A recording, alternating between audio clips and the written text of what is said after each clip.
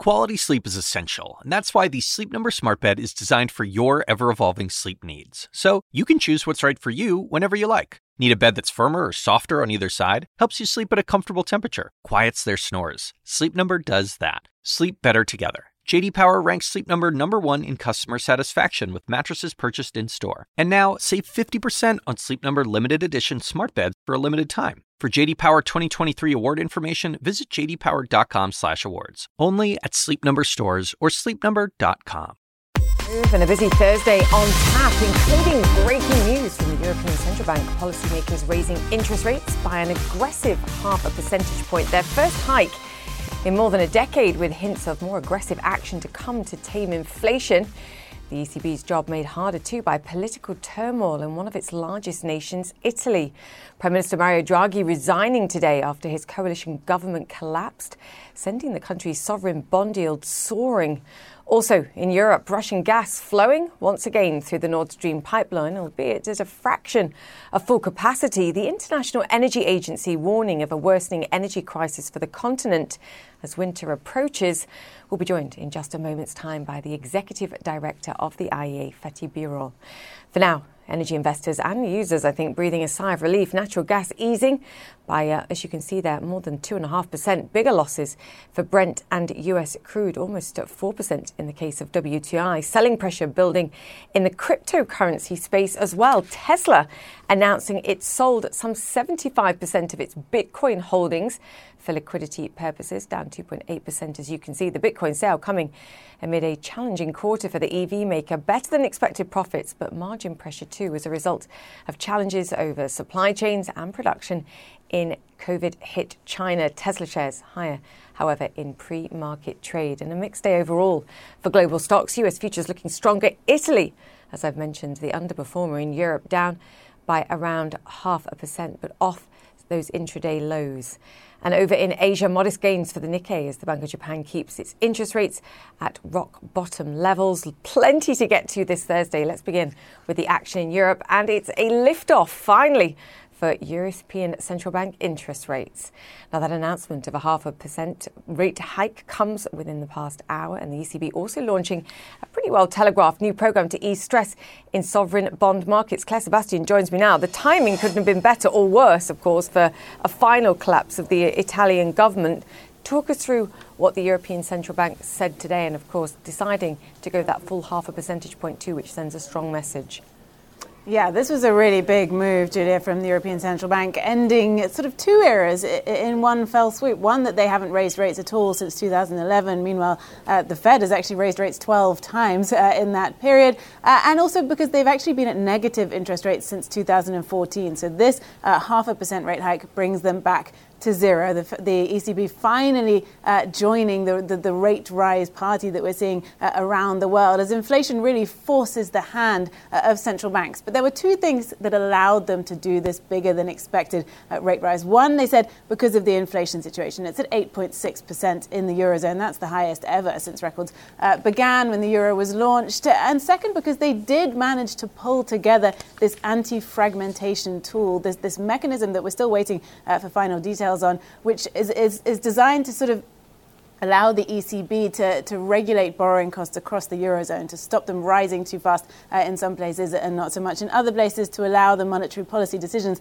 that they make to sort of be the same in all different countries. They've got that in place now. It's been approved. That means that the risks of raising rates are a little bit moderated. So two key things there. But clearly, a major move. The ECB needed to show that it was being proactive in the face of these inflation rates to restore credibility. And take a look at the euro against the dollar today. We have seen some rises there after it almost hit parity just a few days ago. So that shows a slight increase in confidence there, although still, obviously, Julia, at historic lows. I think the question for many out there is this actually going to be a tightening cycle, or is this just going to be a little bit of a blip and then perhaps an economic downturn gets in the way?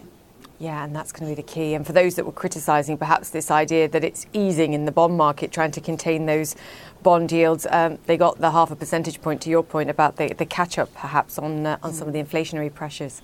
Claire Sebastian, thank you. Now, one less thing for the European Central Bank to worry about, at least in the short term. Gas is flowing again from Russia to Europe via Germany.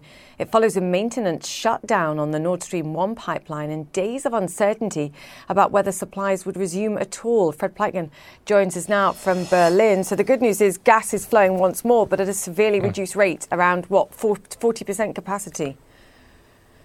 Yeah, you're absolutely right, around 40%. At the beginnings, the Germans said that it might only actually be 30%, but now it seems to be at around 40% capacity that that gas is flowing into Nord Stream 2 and then obviously flowing here into Germany and into the rest of Europe. Now, the Germans are saying that simply isn't enough. They say that they would need the pipeline to run at a much larger capacity, and they believe that Russia is doing this for political reasons. It was really interesting, Julia, because, of course, I would say that there was a lot of concern here in this country that there could be a full shutdown of Russian gas completely for a long period of time. And the German economics minister, he actually just finished a press conference a couple of minutes ago where he accused Russia of doing all this for political reasons. He said that Russia was not a reliable partner. And he also admitted that Germany had made itself as the largest economy here in Europe and a huge industrial economy, of course, way too dependent on Russian energy. Now, the Germans have said, despite the fact that gas is still flowing, they are so concerned about the situation that they've just put in place a whole flurry of new measures to try and conserve gas for those winter months where obviously they are going to need it. They want the capacity of their storage facilities to be at around 95% come November 1st. That's an extremely difficult task, and that means, especially with the gas flowing at only around 40% in Nord Stream 1, that means they're going to have to conserve a lot of energy. They're trying to get people to conserve a lot of energy, trying to get the industry to conserve a lot of energy, but they're also mobilizing a lot of their coal reserves as well to try and get energy from other sources so they don't need to use gas to make electricity, for instance, and need to use as little as possible to actually get heat as well, of course, come the months in fall. So the Germans really, you could almost describe it as panic in some echelons here of the German government and of political parties, extremely concerned about the situation and also about the fact that this pipeline now is running again, but only running at around 40%. Of course, the Russians say that a turbine that was being serviced in Canada was missing, and that's why the pipeline is running at that lower capacity. The Germans say they absolutely don't buy that. But the reality is they have to deal with this new situation where energy is very hard to come by for a country, of course, as you very well know, that just needs a huge amount of energy to keep that industrial heart beating here in this country. Absolutely. I think some would argue that panic is a good thing in order to force better preparation and ongoing preparation. Fred, great to have you with us. Thank you. Fred Pleitgen there. Now, the International Energy Agency describes the Russian situation as perilous, quote, and warns Europe it must prepare for a long, hard winter.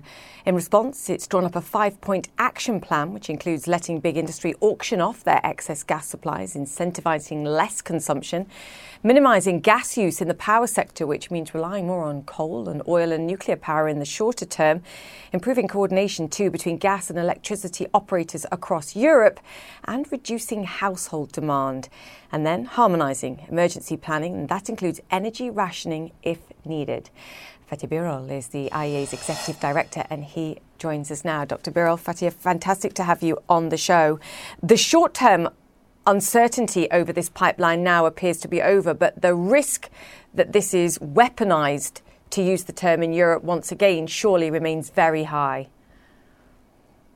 Definitely so. I think it's good news that some gas from Russia started to flow, but I think it is too early to be happy about this.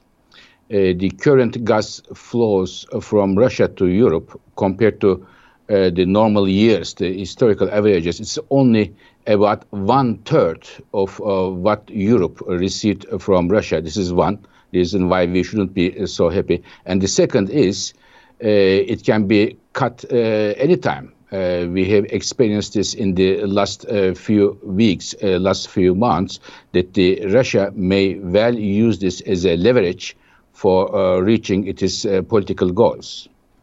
And you're saying to Europe, they need to expect that. They need to expect and be better prepared for a full cut-off. Definitely so. Definitely so. I mean, if we assume in Europe the Russian current gas flow continues as it is until winter, throughout the winter, plus all the LNG Europe is getting from United States and elsewhere, which is a record high, continues to be at these levels, plus the maximum amount of gas we are getting to Europe from Norway, Azerbaijan, Algeria, if they continues again at this maximum capacity, even if there is no single accident or fire or this and that around the world, Europe still needs to reduce its gas consumption about 20% compared to today in order to have a safe and a normal winter months for its citizens, for its economy. So we should give a sight, hoping that somewhere, sometime, huge amount of additional gas will come to Europe, which is not the case. There is not enough gas around the world. So what we have to do in Europe is to reduce gas consumption to be prepared for winter. Wow. So you're saying that even without any other accidents, there needs to be 20% reduction in consumption to avoid shortages, exactly. Energy shortages and rationing this winter. Exactly, rationing. And it's sort of impossible. The earlier we start, the better it is. Because when we come to the winter months, the measures we may need to take may well be more drastic than what we have suggested. The better is it we start now, and more importantly, in a coordinated way within Europe. So it shouldn't be those days, if we don't take the measures now, it shouldn't be a wild west. It should be a coordinated, cool-headed preparation, and we should have an emergency plan across Europe, across all countries. You are talking about Germany. Definitely Germany is one of the most vulnerable countries, but it's not only Germany, it is Italy, and most importantly, several Eastern European countries that are relying heavily, much more heavily than Germany or Italy on Russian gas. We have to also think about those countries as well. I mean, you're taking more action at a time when Europe's suffering an extreme heat wave and demand for electricity use for air conditioning is accelerating off the charts. Is any country doing enough? Germany's just announced a whole new raft of measures that they're going to take. But what you're saying is it requires input from governments, from the business, from the industry, the industrial sector, and also consumers to check their behaviour. Is any European nation doing enough at this stage? I would not be telling you the truth if I would say that any country is fully prepared now. There are different actions, different measures taken in different countries. But in my view, it should be at the European level, European Union level, that we prepare and coordinate our response to Russian policies, Russian gas policies. And in my view, this winter, Europe is going to go through a historical test, whether or not Europe as a union can show solidarity, and Europe can, as a whole, support each other. And not only the big countries, but also small countries are well prepared for this rather long and hard winter. You're basically saying, without saying, that you fear there are going to have to be energy cuts because there are going to be shortages, and the danger is there's infighting within Europe. Exactly. So it is the worst thing from a political point of view that the European countries are competing with each other in order to get the available gas. It is better to prepare now and have an emergency plan across Europe so that the measures that we have to take in winter are not hurting the economy and not hurting the political solidarity of the European countries. It is what the Russians and the others would like to see. So therefore, again, Europe is going to go through a historical test in terms of its union. Yes, don't let the politics perhaps play into Russians' hands at this moment. You've also, and we can talk about the broader energy complex, said that energy supplies should also be released. President Biden was just in the Middle East. He spoke to the Crown Prince in Saudi Arabia. How confident are you that that relationship will ultimately end up in perhaps more supplies from Saudi Arabia, if not other OPEC nations, perhaps where capacity exists? Saudi Arabia, when we look at the previous similar crisis like that, Saudi Arabia has been a responsible player, provided comfort to the markets, and I very much hope that Saudi Arabia and other Middle East countries once again provide support, bring new volumes, oil to the market, and at the same time ensure that if the world needs more oil, they will be on the side of countries who want to have stability in the world, who want to avoid a recession, economic recession around the world, which is bad news for not only for the consumers but producers at the end of the day. So again, oil markets are also going through a very critical time. But here we have enough oil in the Middle East, soon coming from United States, from Brazil, and Canada, and from other countries. But they will come to the market towards the end of the year. They will hit the market towards the end of the year. And let's do not forget that the International Energy Agency member countries provided substantial amount of oil from its stocks, and they are also slowly but surely hitting the market to provide a comfort zone for the consumers around the world. It's coming, is the message. More supply is coming, but it could be a while coming, and that's the problem.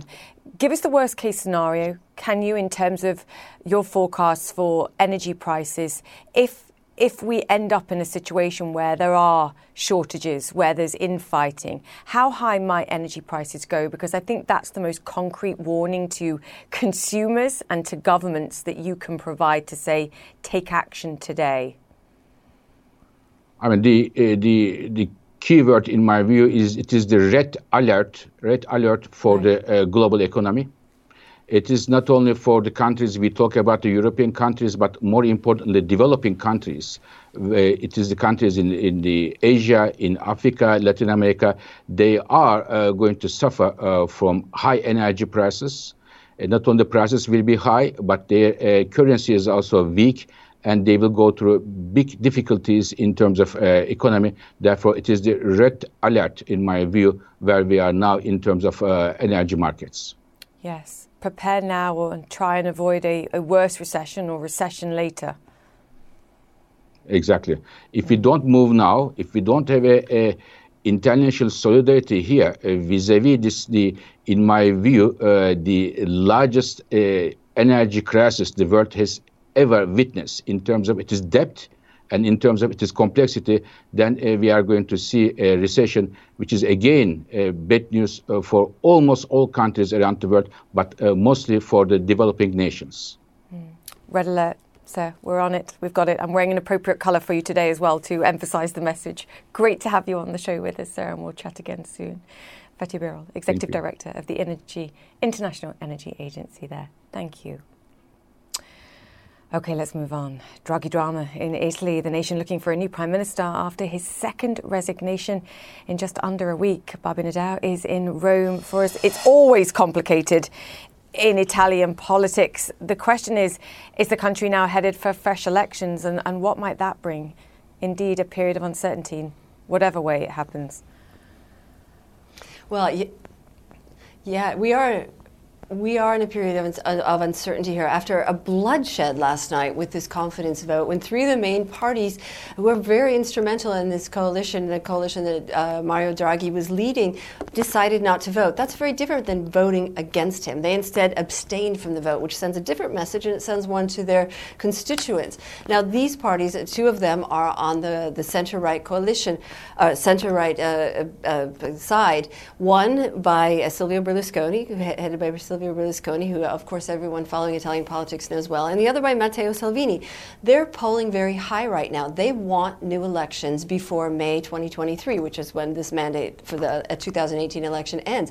They're banking on the fact that we will go into new elections in this country because then they could come to power.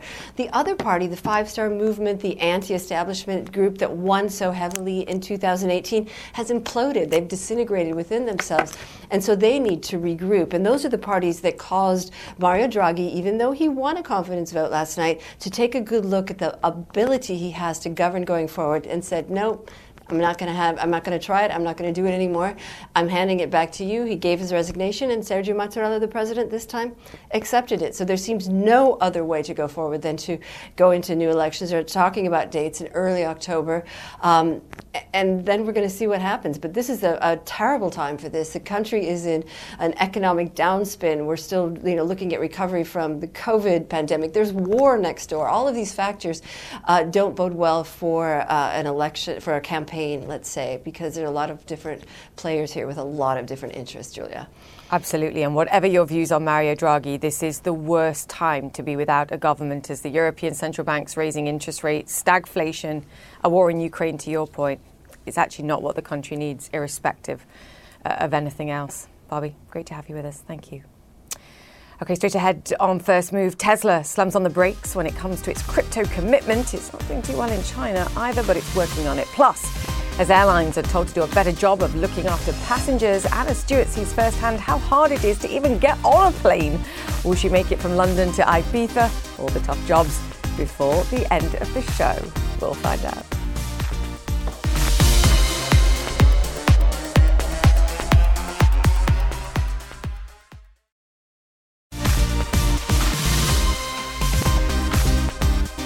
Welcome back to an eye-watering penalty. The Chinese government fining ride-hailing giant Didi around $1.2 billion for violating data security laws. The company has been under investigation by China's cyberspace regulator for the past year, even since its blockbuster share listing in the United States. Didi later decided to delist from the New York Stock Exchange. The company says it sincerely accepts the regulator's ruling. Meanwhile, Tesla hitting the brakes. The company's second quarter sales and profit dropped from the previous quarter as COVID lockdowns continued in China. It's the first time since the pandemic that Tesla did not set a new profit record. The company also sold the majority of its Bitcoin holdings. Paula Monica joins us now. Wow! That was a tough ride for Tesla in that introduction. Do you know what I want to start by talking about? The sideshow to the sideshow, which is exactly how Elon Musk called it, and I couldn't agree with him more, which was the crypto sale. For liquidity purposes. Yes, I thought you were going to go to Twitter there for a second, Juliet, which is the real sideshow. But yes, Tesla selling a majority of its crypto holdings in the quarter.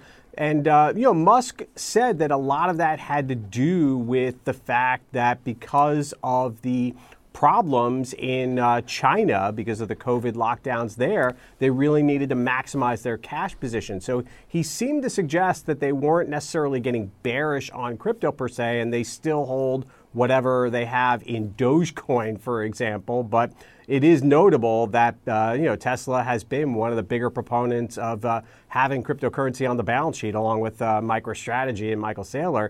But they had to, for liquidity reasons, sell that crypto and get good old-fashioned cash, which apparently is still king. Yes, cash rather than the crypto version. No irony there. But to your point as well, and he said this was not about crypto. This was simply about, to your point, the liquidity position. Fine. So we've mentioned the sideshow to the sideshow. We've mentioned the sideshow to the sideshow to the sideshow, which is Twitter. Let's talk about the core business and what was going on there, because this is the first full quarter, I believe, since they raised prices by around 10%. So to get a sense of their pricing power in this market, what did you make of the results? Yeah, I think that on the one hand, it is concerning that you saw this big deceleration on a sequential quarter-over-quarter basis compared to the first quarter. And since Tesla is a momentum stock, a growth company, people are going to look at the numbers through that lens. But I think as Tesla matures, it's also important to note that compared to a year ago, these numbers were pretty good. Yes. The earnings were better than expected, but it was still solid revenue and profit growth compared to the second quarter of 2021. And I think that's, Julia, what investors are probably focusing on, because at least at last check, right before the market opened, it looked like Tesla was going to open higher. So if Tesla shares do wind up in green once the opening bell hits in a few minutes, I think that's a reflection that maybe investors are more encouraged than disheartened by these numbers. Yeah, and they've got a whole host of challenges that everyone's facing. The input costs, labour, an economic downturn, all the challenges that everybody else is facing. Cash burn with the ramp up that we're seeing in Texas and Berlin. I was looking at Dan Ives, who's a regular on the show, and he was talking about a 40,000 car a week run rate. So we're talking producing 2 million cars a year. And this is at a time when we're seeing ever more in competition in this space. As they said on the call, demand here is not a problem. it's pretty mighty. Yeah, demand is clearly strong, but Julia, you're definitely correct to point out that Tesla doesn't have this market to itself by any stretch of the imagination. GM and Ford are both aggressively ramping up their electric vehicle production. We're seeing more EV focus from European car makers as well. So this is going to be a market that Tesla may have had that first mover advantage, to use our show name in that comment. But I'm not so sure that over the long term, people that love their Model S and Model X and Model 3, they're going to find that there are other options out there if they want to switch to another electric vehicle. Or for people who haven't adopted electric cars yet, they will notice that there are probably cheaper options available from the giant car makers in Detroit and Europe and possibly even Japan as well. One of my very favorite first movers, Paul and Monica. Thank you for that. And you're hired, by the way, on the advertising there. Thank you. Coming up, the war in Ukraine, high rates and China's COVID lockdowns, all putting pressure on economic growth across Asia. The latest forecasts next. Welcome back to First Move, a landmark day for global markets as the European Central Bank raises interest rates for the first time since 2011. The ECB hiking by a greater than expected 0.5 percentage point. The European Central Bank Chair Christine Lagarde saying the central bank had to become more aggressive because of growing pricing pressures. She also noted the added security of the TPI program intended to keep bond yields across the Eurozone in check. The Governing Council judged that it is appropriate to take a larger first step on its policy rate normalisation path than signalled at its previous meeting.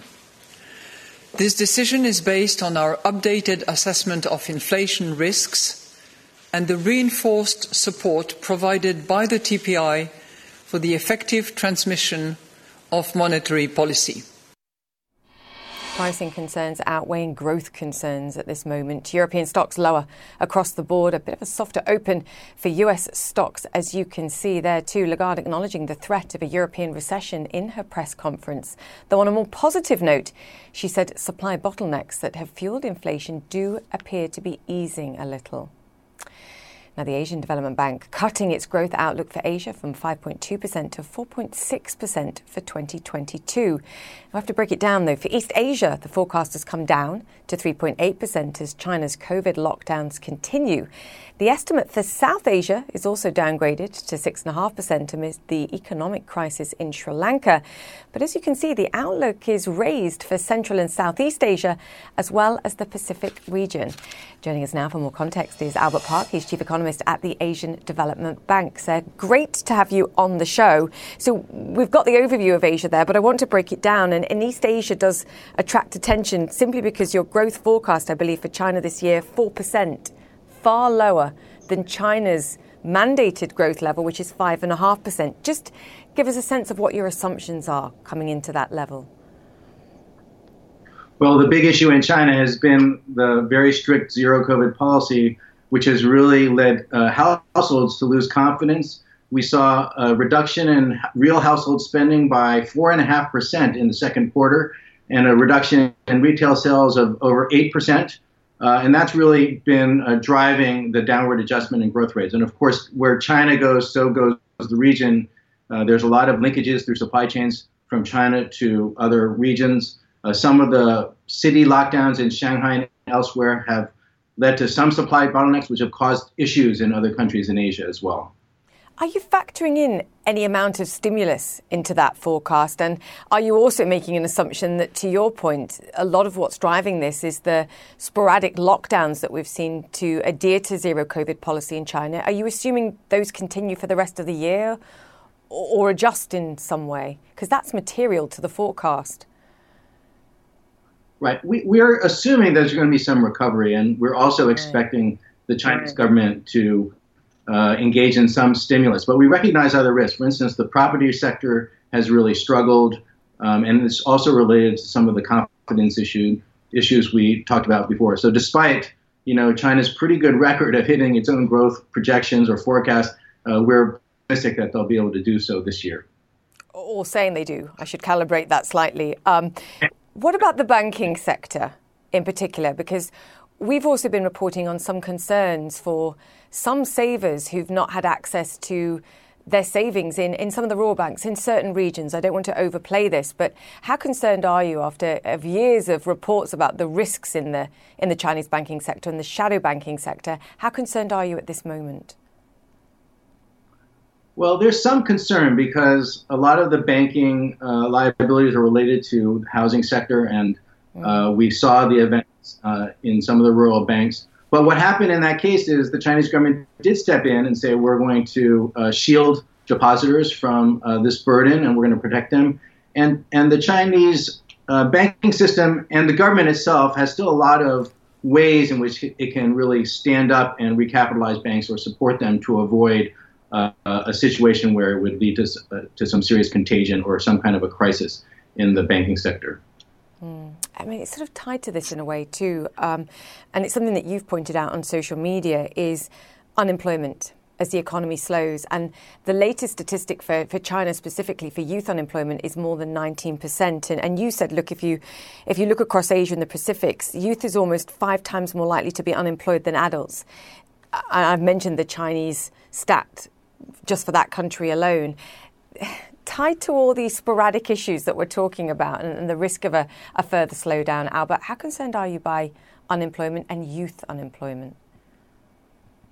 Well, youth unemployment is an issue in China. It's actually an issue in many countries in the region, and it's really related back to the pandemic when a lot of the countries in the region struggled with the virus initially, and recovery has been somewhat modest last year, with some recovery and some gaining of pace this year. But the result has been many youth have been dislocated from the labor market for some time, and we view that as a concern in the medium term. We know that when youth are disengaged from the labor market for a long time, we have a scarring effect, and it becomes much more difficult for them to get back into career tracks which are going to make them successful over the long run. Are you seeing policies to try and help with that?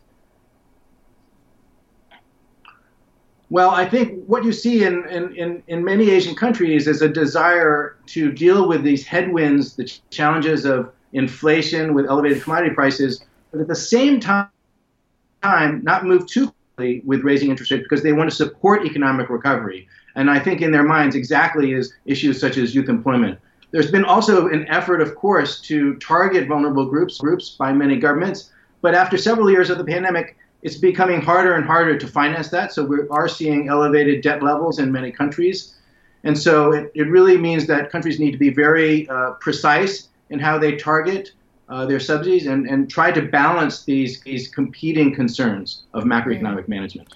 I mean, you can substitute most countries around the world for all the challenges that you just pointed out there and the lack of fiscal room to try and take action. It's part of what's contributed to the challenges in Sri Lanka, and it's exacerbated now by political crisis there too. We've spoken to the central bank governor this week, and I know it's incredibly difficult to get any sort of gauge on the economic damage that's taking place. But what are your forecasts for Sri Lanka this year, be it growth or inflation? Well, our forecast, admittedly with a lot of uncertainty, is that the Sri Lankan economy will contract by 7.6% this year and by more than 3% next year as well. Sri Lanka, though, was running chronic fiscal deficits over 10% the last couple of years, and it was very vulnerable to these shocks that the world has seen, and it just tipped it over into crisis.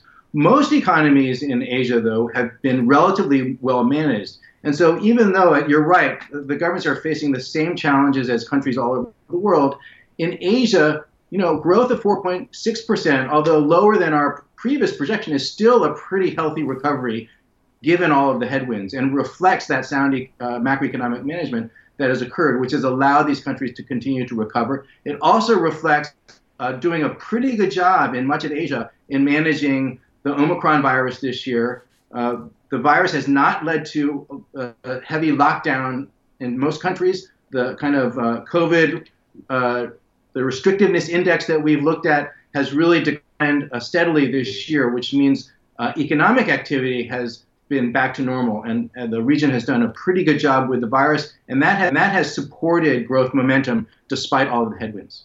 And that's domestic demand driven, to your point, as the economy recovers and people get back to life. I mean, to the point where we're seeing forecasts in Southeast Asia, Central Asia and the Pacific actually raised, which is incredibly welcome news. Right. I think it is driven by this rising domestic demand. You see it especially in India, where they've had some unexpected inflation pressures, which has led the central bank to tick up rates slightly. But we still see a rise in consumer confidence as life gets back to normal, and that is going to carry growth to 7.2% this year. Very quickly, how concerned are you by the Federal Reserve, the European Central Bank raising rates, the fact that we're seeing the US dollar strengthen, for example, relative to most other currencies around the world? It also sucks capital from some of these regions, which obviously is vital at this point in time. We've talked about the financing challenges post-COVID. How much of a concern is that? We're very concerned about it. I mean, you're right. It creates a lot of financial pressure on the region. It gives central banks more of a reason to want to raise interest rates in response to reduce outflows and to reduce pressure for the currencies to depreciate. Although, again, that's balanced against the desire to recover. But it reduces the room for maneuver for sustaining recovery in Asia. So it's definitely a concern. And, of course, if growth really slows significantly, especially if the measures in the West make the economies grow much slower, that creates lower demand also for export goods from Asia. And with elevated interest rates and lower growth rates, it becomes even harder to service debt burdens. And that could create, financial tipping points for some countries if they're not careful. Yeah, but we're not talking about that right now. It's good to be talking about at least some parts of the world raising growth forecasts. Albert, great to get your wisdom on the show today. Thank you so much for joining us. Albert Park, Chief Economist at the Asian Development Bank. Sir, thank you. OK, still ahead on First Move. Overheated and overwhelmed. How searing temperatures in China are putting further strain on COVID workers. Next.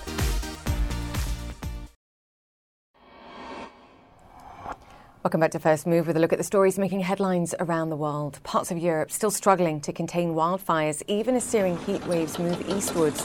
In Spain, the military's been building firewalls and using water to prevent flames from spreading further. In other regions, firefighters have extinguished some major fires, but officials are urging caution as more strong winds and high temperatures are expected. An intense heat wave is also sweeping over China, and it's affecting more than 900 million people. Almost every province in the northeast has issued high-temperature warnings, with some weather stations logging record numbers. In at least 4 cities, temperatures have gone as high as 44 degrees Celsius. That's 111 degrees Fahrenheit. Unusually warm weather in northern Greenland has triggered rapid melting, and scientists on the island ice sheet are alarmed. CNN's Renee Marsh reports. Off the coast of northwest Greenland, the water is perfectly still, but puddling on icebergs indicate a transformation is underway. That's the sound of rapid melting, triggered by a few days of unusually warm temperatures. During CNN's first 3 days in northern Greenland, the temperature topped out nearly 10 degrees higher than normal.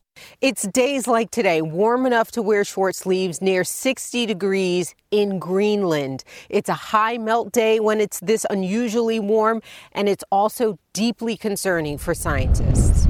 It definitely worries me. We are at 67 latitude here on top of the world in North Pole.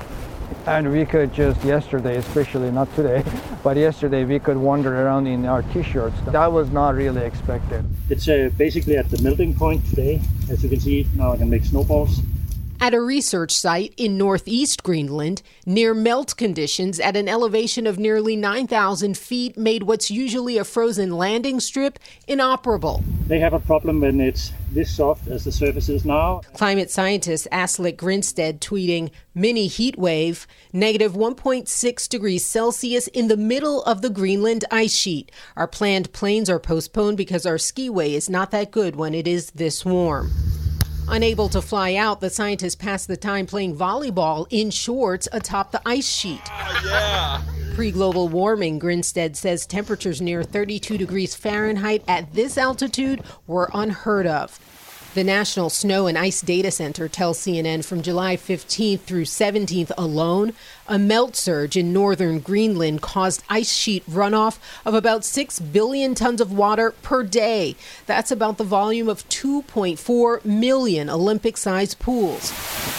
Put another way, enough water to flood the entire state of West Virginia with 1 foot of water in 3 days. The amount of melt from the ice was to us was very surprising because it was very warm day. You could even hear the ice was just melting in front of our eyes. Research scientists tell CNN this extent of melt in North Greenland this past week is quite unusual and will contribute to global sea level rise, which impacts coastal communities half a world away. Renee Marsh, CNN, Pituffik, Greenland. And in the United States, the January 6th committee convenes Thursday night in Washington for a prime-time hearing. The focus is expected to be the 187 minutes that elapsed while the riot happened at the Capitol and when then-President Donald Trump did or failed to do. Stay with CNN for the committee's public hearings on Thursday. Our special coverage starts at 7 p.m. in Washington, 7 a.m. Friday in Hong Kong. OK, coming up after the break, a stressful sight. Poor Anna Stewart stuck at the baggage carousel. We're inflicting the travel experience on her so that you can avoid it. Her London to Ibiza. Nice challenge next. Welcome back to First Move. As holidaymakers continue to face delays and disruption, regulators in the United Kingdom are warning airlines they have to put passengers first. A joint letter from the Competition and Markets Authority and the Civil Aviation Authority says airlines need to stick to the rules, including making sure they aren't selling more seats than they can supply, that they give customers plenty of notice of cancellations, and that they're meeting their legal obligations when it comes to rerouting passengers. To see how difficult air travel can be right now, Anna Stewart has managed to travel from London to Ibiza. I love it, Anna. When someone says you have to go on an outside broadcast, you're like, don't worry, I know exactly where you can send me. Send me to Ibiza. But there is a serious angle here, and we should talk about it. Warning needs to be given because you've talked to people who have literally been stuck at the airport, and it's children included. It's been absolutely terrible, to be honest. I was shocked by even our own experience in terms of queues that I've never seen a queue like that at Heathrow, and I travel a lot. The security queue was so long that despite arriving at the airport with 3 hours to go before our departure, we actually had to get removed from the queue, which was so long. There was a man with a sign saying the queue starts here. We had to get removed from the queue and fast-tracked, otherwise we'd miss our flight, which was only 1 hour delayed. Other people, Julia, as you say, have had even worse experiences, much worse. In fact, they have bounced between different airports now for days, flight after flight delayed or cancelled. And actually just 2 gates on from the flight we took to Ibiza, there was a flight going to Frankfurt, due to take off last night, was still not in the air by the time we were there. So it was already 14 hours delayed and counting. And almost everyone I spoke to there waiting at that gate had slept the night on the airport floor, including a couple. I'll give you their story. Their journey started even earlier than that flight to Frankfurt because they actually started their journey in Ireland. Take a listen. My flight started in Dublin 2 days ago, and my first flight got cancelled. And then I started my flight yesterday to London, the second one, and now this one got cancelled also, and now I'm here, and I hope today I will leave the country. How are you feeling right now? Annoyed. Hungry, tired. Where did you sleep last night? Floor. Are you ever travelling again? Not to the UK. I mean, they smile, but they've had a truly dreadful 24, 48 hours. There was also a lady I spoke to who had small children. She said that she and her children slept on the floor all night. She says her children were cold and that they had no food because she says everything was shut. And she said that was because she doesn't have a credit card. And so airlines do have a duty, and I'm very pleased to see the warning from regulators. They're very stretched. It's really hard for them, but they have a duty to provide food, drink, transportation, hotel. If they're too stretched to do that, they give people vouchers, or they tell people to go and buy what they can or what they need as long as it's reasonable, and it will get compensated later on. But for not everyone, that doesn't always work. And also, there are so many planes that have been cancelled. There are so many people trying to cram themselves into airport hotels or hotels nearby. They are full and prices are skyrocketing. So lots of people just nervous to go and book an airport hotel. They don't know whether they'll get their money back. So plenty of people spending the night on the floor of Heathrow Airport last night.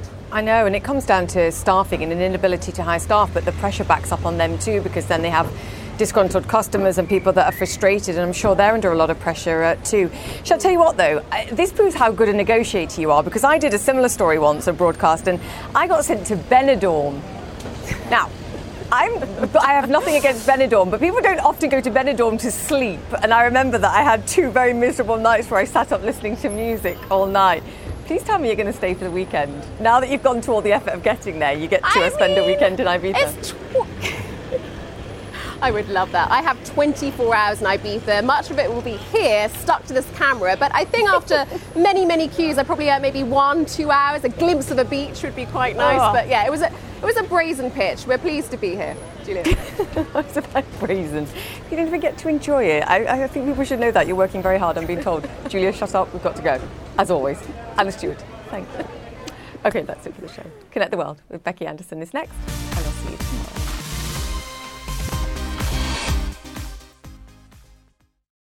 When you work next level. And when you play next level. And when it's time to sleep, Sleep Number smart beds are designed to embrace your uniqueness, providing you with high-quality sleep every night. Sleep next level. J.D. Power ranks Sleep Number #1 in customer satisfaction with mattresses purchased in-store. And now, the Queen Sleep Number C4 smart bed is only $1,599. Save $300 for a limited time, only at Sleep Number stores or sleepnumber.com. Prices higher in Alaska and Hawaii. Quality sleep is essential, and that's why the Sleep Number smart bed is designed for your ever-evolving sleep needs. So you can choose what's right for you whenever you like. Need a bed that's firmer or softer on either side? Helps you sleep at a comfortable temperature. Quiets their snores. Sleep Number does that. Sleep better together. J.D. Power ranks Sleep Number #1 in customer satisfaction with mattresses purchased in-store. And now, save 50% on Sleep Number limited edition smart beds for a limited time. For J.D. Power 2023 award information, visit jdpower.com/awards. Only at Sleep Number stores or sleepnumber.com.